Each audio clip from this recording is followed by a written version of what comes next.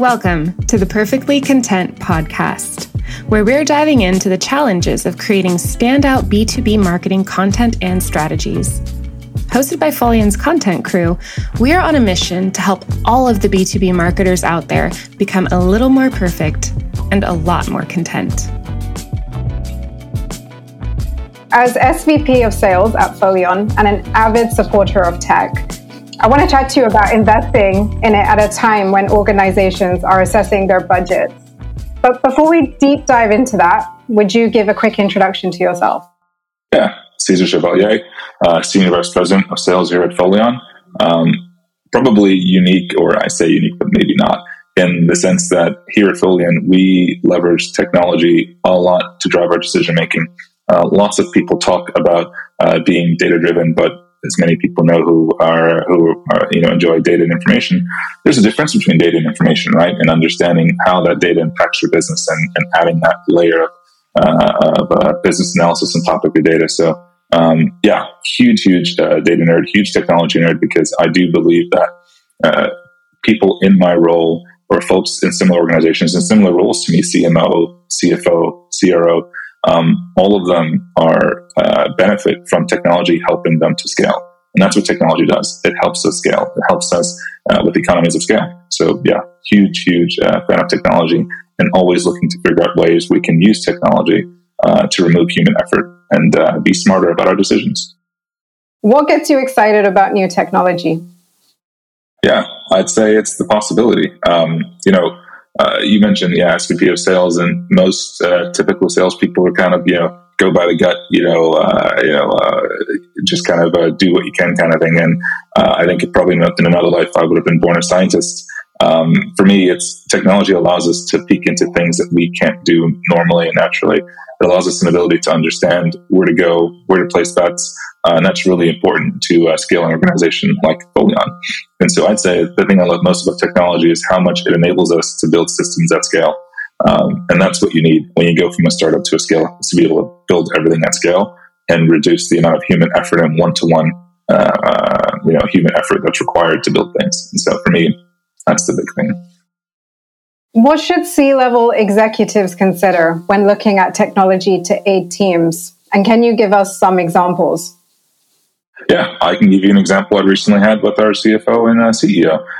But to answer the first part of your question, I'd say that especially in uncertain economic times, what you should be looking at is how technology can aid in you better understanding your business to do things like, protect your customer base, mitigate churn, drive expansion, or make you more efficient with how you're engaging your prospective customers. A few examples I would say are things like, one that I've just brought up recently is in these uncertain economic times where lots of marketers are experiencing challenges with the demand generation, because it's less when people are feeling the pinch of wallets, then they tend to think, I can't spend money.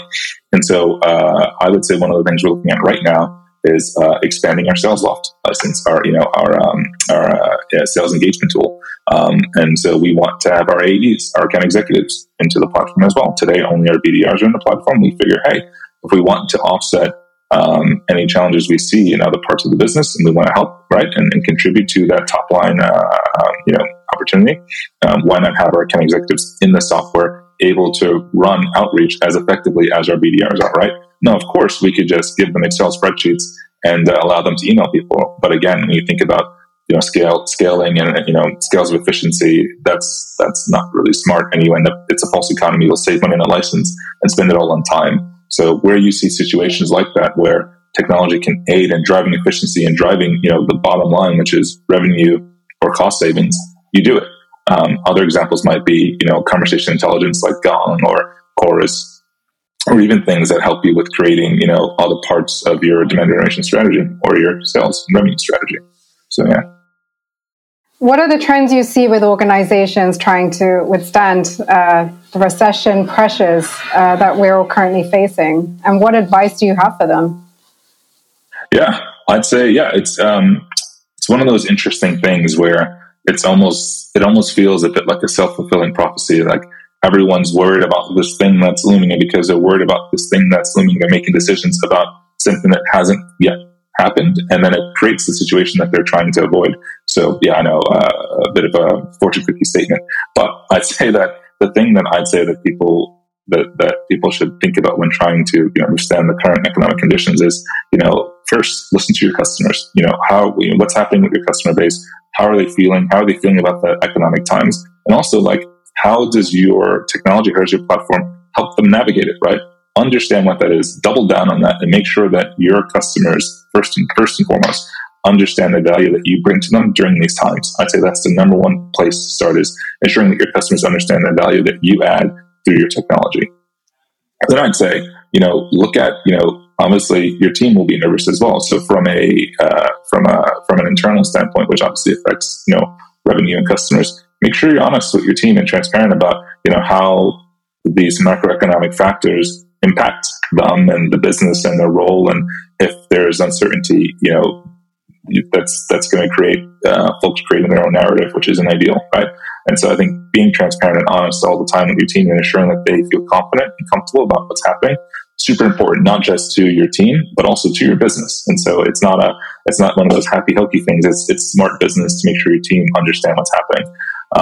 And I'd say in terms of how you navigate spending and doing the things you need and keeping your business running during these times, ultimately, there are still goals to achieve, and many SaaS companies like us are still trying to grow, and there's room to grow. I would say, join communities. One community I'm in is Pavilion, and they're fantastic. There are lots of SaaS, CROs, founders, CMOs in there who are experiencing the same thing as you. So one thing I'd say is get out and talk to people. Join membership organizations, or join communities with people who are in the same position as you. You might be able to talk to and figure out how they're withstanding things and get advice that you might not think about.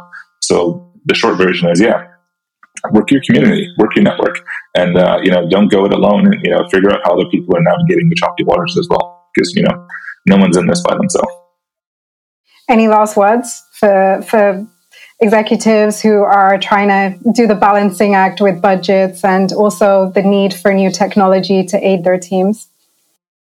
Yeah, I would say, one of the things that I talk about a lot, and I was joking with our VP of our product this morning about it, there's an expression of being penny wise, pound foolish. I like to use false economies as a nice euphemism for that. But yeah, don't be that person, right?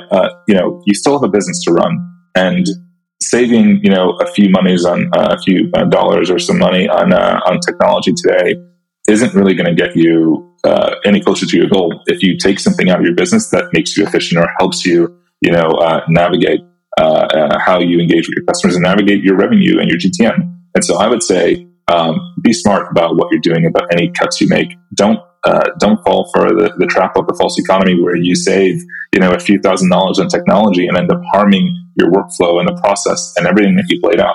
Obviously, when you've got investors and they're looking at the market, they're going to want you to be smart about, their money and their investment and protect the future of the organization. But that's the thing I'd say. Don't trade your future, either short-term, long-term, or midterm, for decisions you make today. So that means take the time, ensure you're using things, business intelligence, analytics. Hopefully you've got a RevOps department you haven't cut. Take the time to listen to the smart folks in your business, and don't be the penny wise, pound foolish person in your business. Do what's right for your business, and that's what's right for your customers. Thanks for tuning in to the Perfectly Content podcast. We hope you enjoyed the episode, and of course, if you did, feel free to share it on LinkedIn, Facebook, Twitter, or wherever you're most active. Be sure to check the episode notes for all of the links and resources mentioned in this episode. And if you'd like to be updated on when our next podcast is released, you're invited to subscribe at folion.com/perfectly-content. Until next time.